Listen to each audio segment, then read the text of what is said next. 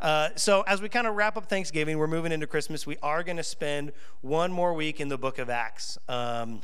Not because we're not excited about Christmas, and if you are already still not listening to Christmas music, that's totally why. We're totally not ready. It's not December 1st yet. And if you're listening to Christmas music and have been since October, I'm really sorry. We're going to be in Acts for one more week, but it's great. And I'm actually really excited about it. I really like kind of when you preach through a series of a book in the Bible, coming to the end and kind of looking at what's been talked about. What are some of the themes? What's been going on in this book as we've walked through it for the last couple months? And Acts does a really cool job of kind of bringing some of those central themes together. So today we're going to go through 4 of them. You may come to the end and think, well, Brian, you didn't mention X, Y, and Z. And this is not meant to be an exhaustive look at the book of Acts, but really just kind of, hey, what are some of the themes that come to a close here? Okay. So the first one that we're going to just talk about is the missionary journeys of Paul. So the book of Acts talks about 3 missionary journeys.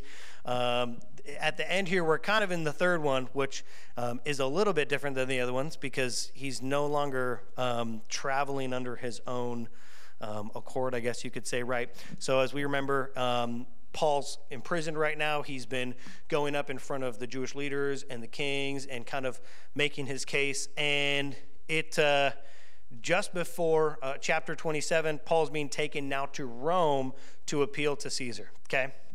And we're going to spend most of our time today in the kind of the second half of chapter 28. So we're going to go through 2 chapters. But we're going to cover real quickly here chapter 27 and kind of what gets Paul to Rome. I'm going to give you the Cliff Notes version, okay? So Paul's in prison. They're going to take him by boat to Rome, which is still pretty far. It's like a 1,400, 1,500-mile trip by boat. The boat ride doesn't go very well. Waters are bad, choppy. The boat crashes on an island, and then he goes to the island. People are pretty nice on the island. Paul's still sharing the gospel. But then they get going again. They end up making their way a little bit closer to Rome, and they meet some more people. Paul gets bit by a snake because that's how it happens when I go on trips. I get bit by snakes. My boat crashes. But again, he continues to, perform miracles and share the gospel. And through all this chaos, so he gets to Rome. And Paul's here in Rome now, and this is kind of where the excitement of the conclusion of Acts is. And Paul is not actually put in prison in Rome. He's put in sort of like a house arrest type situation. So people are able to come and visit him. So we're going to see that these conversations are happening somewhere where Paul is under guard, but don't think of it like a prison cell. We'll call it house arrest without the ankle bracelet or something like that. So we're going to pick up right in verse 17. And you know what? I'm going to read right out of here, okay? In chapter 28.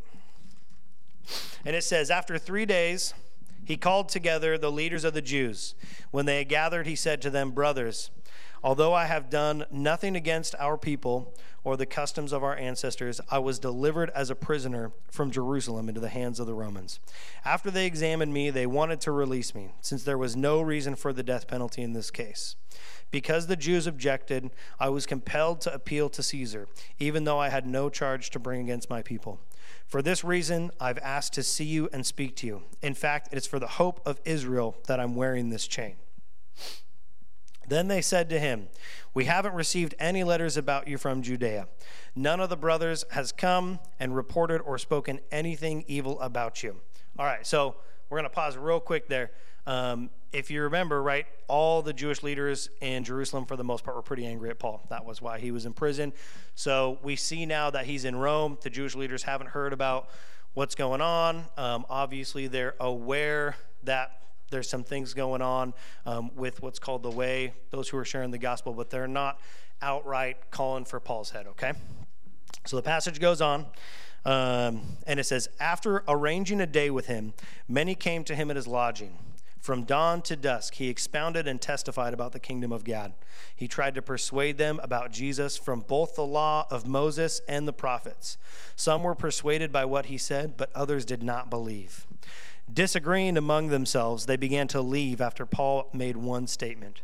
The Holy Spirit was right in saying to your ancestors through the prophet Isaiah when he said, all right, and Paul's quoting Isaiah here, all right, go to these people and say, you will always be listening, but never understanding, and you will always be looking, but never perceiving. For the hearts of these people have grown callous. Their ears are hard of hearing, and they have shut their eyes. Otherwise, they might see with their eyes and hear with their ears, understand with their heart, and turn, and I would heal them. That's a heavy statement to end with, right? Paul's not he's not pulling any punches there, right? He's once again in conversation with Jewish leaders. He's putting his whole heart in preaching the gospel, and although it says he persuades some of them there, right? Some of them were kind of won over by his argument. We don't know if that means that they went on to believe the gospel or if they just agree with the argument. But the majority of, again, the Jewish leaders, they're not having what he's saying. And so we get this kind of front row seat to Paul bringing this passage from Isaiah to the Jewish leaders, literally telling them, you will always be listening but never understanding. But there's something else that happens here that I really like. We're going to go kind of down a small rabbit hole that we see here at the end of Paul's missionary journey, okay? If we go back to verse 23, it says, from dawn to dusk he expounded and testified about the kingdom of God. He tried to persuade them about Jesus from both the law of Moses and the prophets. So what this means is Paul had to bring the Old Testament into the conversation because for the Jews, a Christ to come and save the Jews, to come and save all the people who had been following these words, he had to be fully aligned with the Old Testament, okay? So I like to point this out because whenever we think about Paul going, he's sharing the gospel, he's performing miracles, he's telling these stories about Jesus, he's also teaching the Old Testament and showing how Christ is the fulfillment of that. Unlike today, right? Today, if you go and you talk to a non-believer, their response might be, well, what about good and evil, or what about suffering in the world? Instead, then they're saying, well, what about what Moses said in the Pentateuch? Did King David write about this Jesus? What did Isaiah the prophet say? And so what's awesome here is we see that Paul used time and time again the Old Testament as his foundation for the gospel. And so the reason that I kind of want to go down this little rabbit trail here is because I just want to kind of put in our minds, as we're seeing here, that the Old Testament, that is how the gospel came. It came when Paul spoke, when Peter spoke, when John the Baptist spoke, and especially we see it when Jesus was teaching. He quoted the Old Testament all the time. So next time you're spending time in the Old Testament, you can have this little rabbit trail in your mind and be like, oh man, when Brian was preaching the other week, he was talking about this. The Old Testament is all about Jesus leading up to that. And so what's exciting is we can know that this was the book that Paul, that Jesus, that all these people we read about in the New Testament, these are the books and the writings that they were reading and that they were using to share the gospel, okay? I think that's pretty cool. So let's jump back into the passage, though. We won't get too far off track there, I know. And I'm just going to read the passage from here instead of holding two things. Therefore, so this chapter 28, verse 28, therefore let it be known to you that this salvation of God has been sent to the Gentiles. They will listen. Paul stayed 2 whole years in his own rented house, and he welcomed all who visited him, proclaiming the kingdom of God and teaching about the Lord Jesus with all boldness and without hindrance. So Paul, after spending a day with the Jewish leaders and having them kind of leave with a pretty big statement, he continues on and he just stays. He says, hey, Paul's going to stay for 2 years. He stays for 2 years continuing to proclaim the gospel. And what we got to keep in mind here is Paul's not in Jerusalem anymore, right? He's not in the place where most people are either of Jewish descent or have spent their lives growing up around Jewish culture. And the reason that this is key here is because we want to make the connection going back to the book of Acts. And I think this is a pretty cool conclusion. In the beginning of Acts, Jesus said, and these are literally the last words of Jesus before his ascension.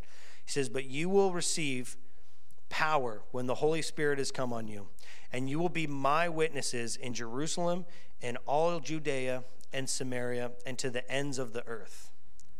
Right? And we can even go back even further. Psalm 67, which I kind of shortened up here so we don't have to read the whole psalm, but it says, "May God be gracious to us and bless us.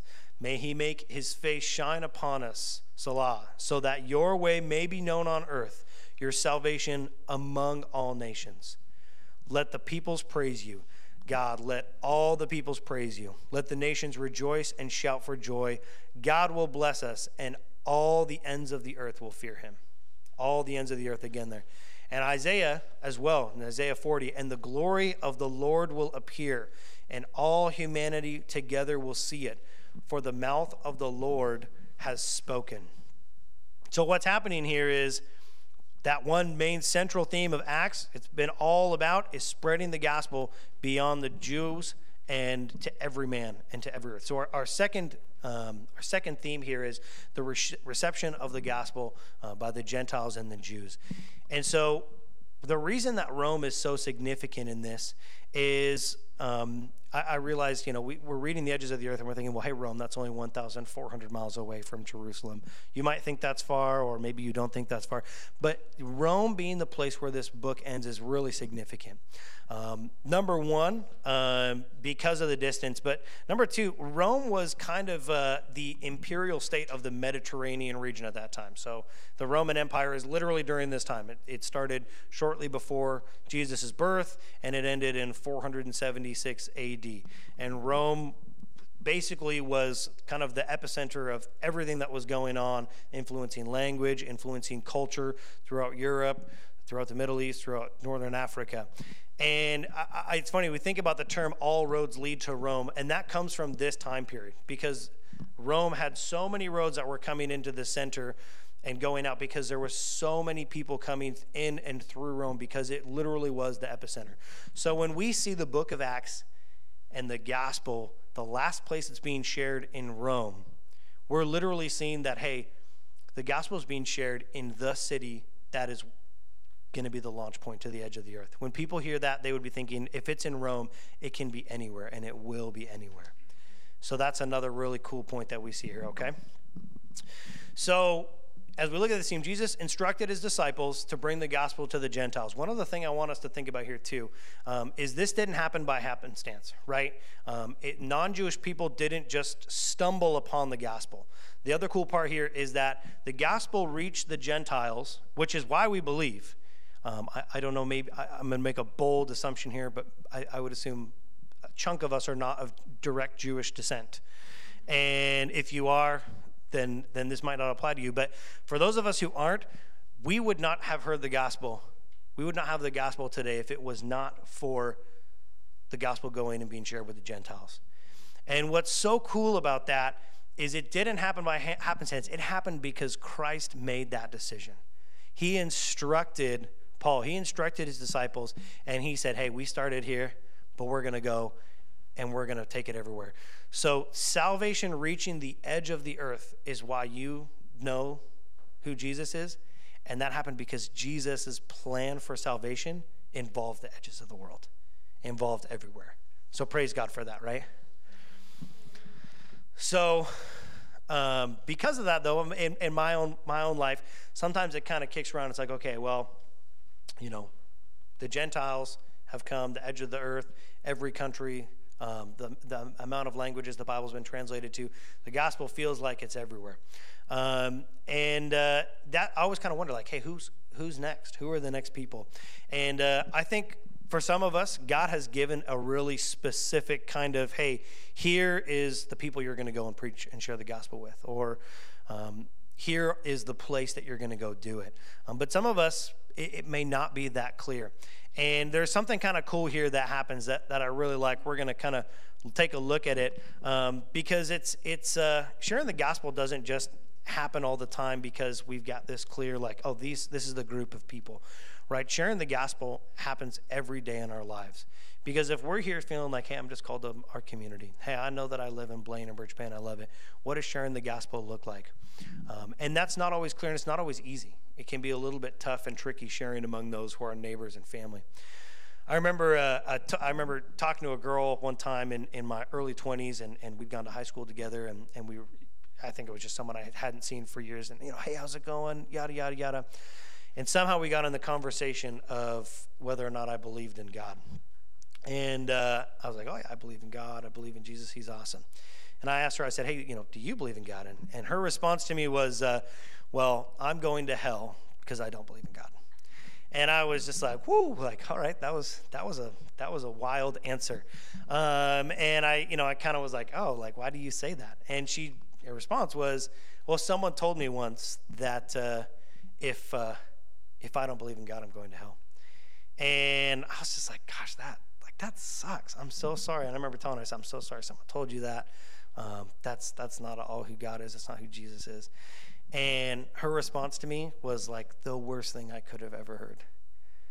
She told me, you were the one that said that to me in high school. And I was like, no way. And the conversation ended shortly after that, and I remember thinking about that over and over, and I was like, no way. And guys, I started remembering that I was the one. I remembered the conversation. I remembered talking about God and her saying something about not believing in it and just having a quick response, and that was it. And realizing in that moment that, oh my gosh, I had a chance to share the gospel, and instead I told someone they were going to go to hell because they didn't believe it. And I think back at that, and I kind of think about where we're looking at in life in terms of, hey, if I'm called to share the gospel, whether it's a people or a place, it's tough and it's not easy. And I think about those stories, and for me, sometimes those stories make me feel like I should never talk to anyone about Jesus. I should be like, I believe in Jesus, and here's someone better than me and smarter than me.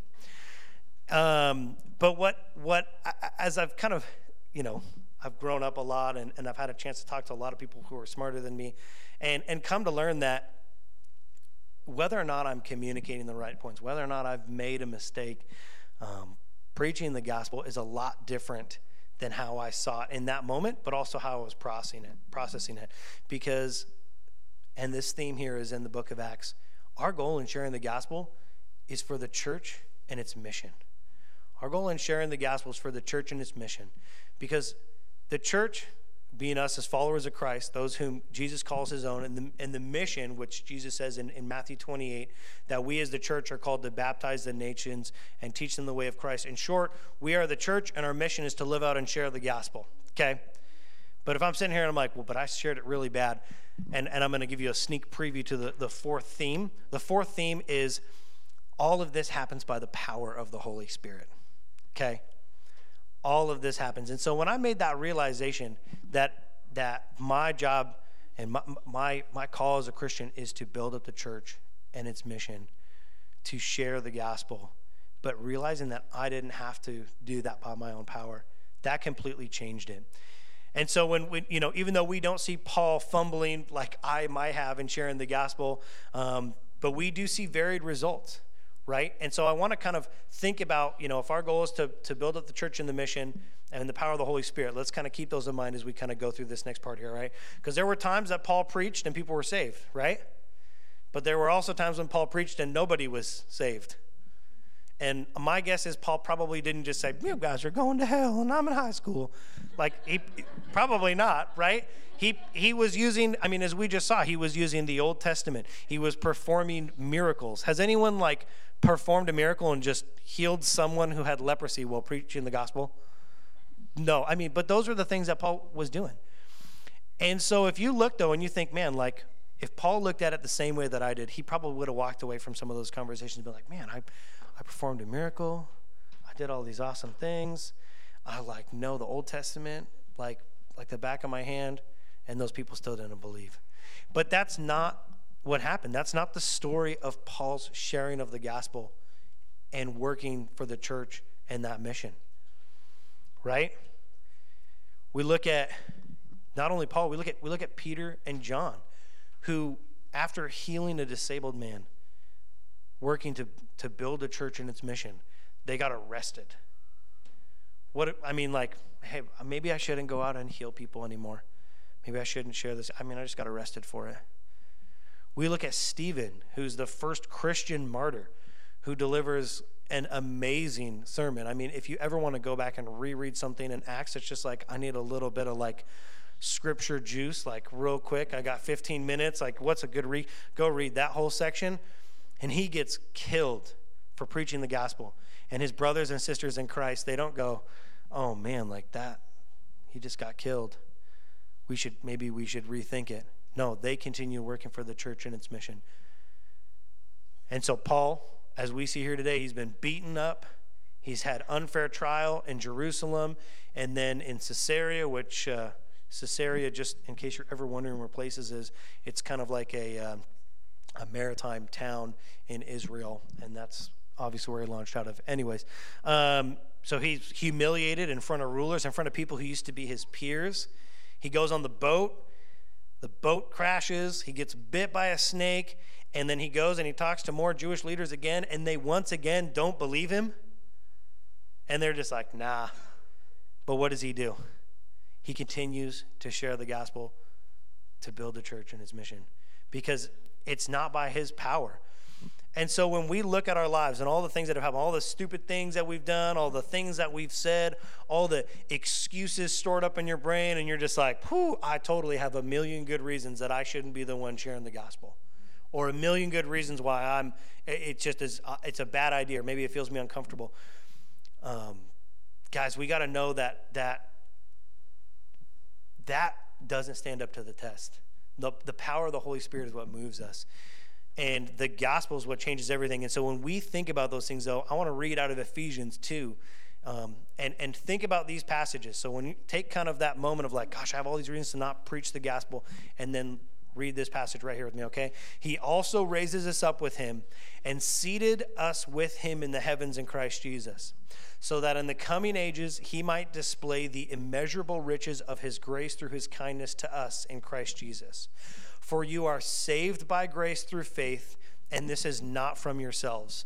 It is God's gift, not from works, so that no one can boast. And that also includes that no one can boast about you being saved, right? No one can be like, oh man, I talked to Billy, and I told him the gospel, and because of me, he believes in Jesus now. That includes that as well. And we need to keep that in mind, because if you have a reason that you're not sharing the gospel, it's basically you also saying like, well, I need a reason so that I could boast that I could share the gospel well. And so who are we to say, to let our sin stand in the way of us sharing the gospel? We can't. And so maybe there's things in your life. Yeah, I know I've got things in my life that I need to repent of. Guys, I know that there are times that I fumbled on my words and articulating the gospel. And maybe you're like me and you've gone so far as to be like, there are people who I literally told them you're going to hell, or some other thing that just crushed their view of the gospel. But the church and its mission cannot be hindered by our mistakes. And here's the thing, my own life's filled with sin, betrayal, lying, lust. I've got a whole list. And even times that I didn't stand up for the gospel when I should have, or didn't say it, or was too mild and bold. But check this out. I am not alone in that, guys. We've got to realize that we have 2,000 years of sinners who have come before us, who've been sharing the gospel and messing up just like we have. And guess what? We're here 2,000 years later, and we're in church, and we love the Lord, and he has saved us. Guys, the church and the message of God, it is alive and well, despite our mistakes and mishandlings, and despite the mistakes and mishandlings of the 2,000 years before. So let that be a sign of God's power and glory, that it is not by our doing that the gospel is shared, but that is by the power of the Holy Spirit. Right? Yeah, praise God. Praise God that we are saved by Jesus, his immeasurable kindness. So if you're sitting here today and you're like, well, what's next? Guys, we can talk to our pastors, our friends who love the Lord, about how to better share the gospel. Or maybe just, hey, here's what I've gone through. We can go in our rooms, shut our door, pray on our knees, and just confess whatever we need to confess. We can read our Bibles, we can pray, and commit ourselves to that prayer, that and just ask that the Lord's words would come out and not our own. But most importantly, we can rejoice that just as we are saved by the power of the Holy Spirit, that when we share the gospel, it is not our strength that makes a difference, but it is the power of the Holy Spirit. It is not your perfect life that came and changed anyone's life. It is the perfect life of Christ, which was where he died on a cross and rose again in 3 days. It is by that power that the gospel being shared is powerful. And so we're going to end talking a little bit about the power of the Holy Spirit. I've said it a bunch, so I maybe the slide's gone up and I'm jumping ahead there. But this is the last thing that we're going to see, that we see throughout the book of Acts. We see it in the continuation of the spreading of the gospel over the last 2,000 years. We experience it when we open our hearts and our minds to the Bible and when we commit ourselves to prayer.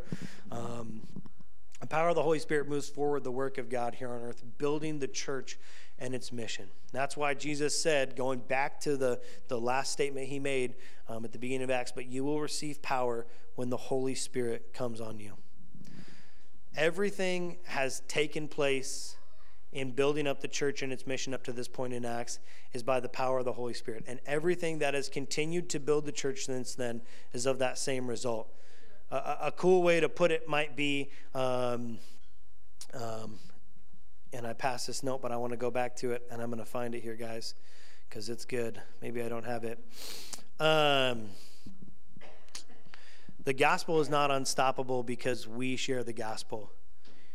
We share the gospel because it is unstoppable. Right? And I didn't write that. We'll credit that to Anonymous. But when I read that, I was like, my gosh, yes, I preach the gospel. I get to share the gospel because it is unstoppable, not because of me. And so the miracle that is the Church of Christ and its continuing mission, let's remember this. Let's finish here.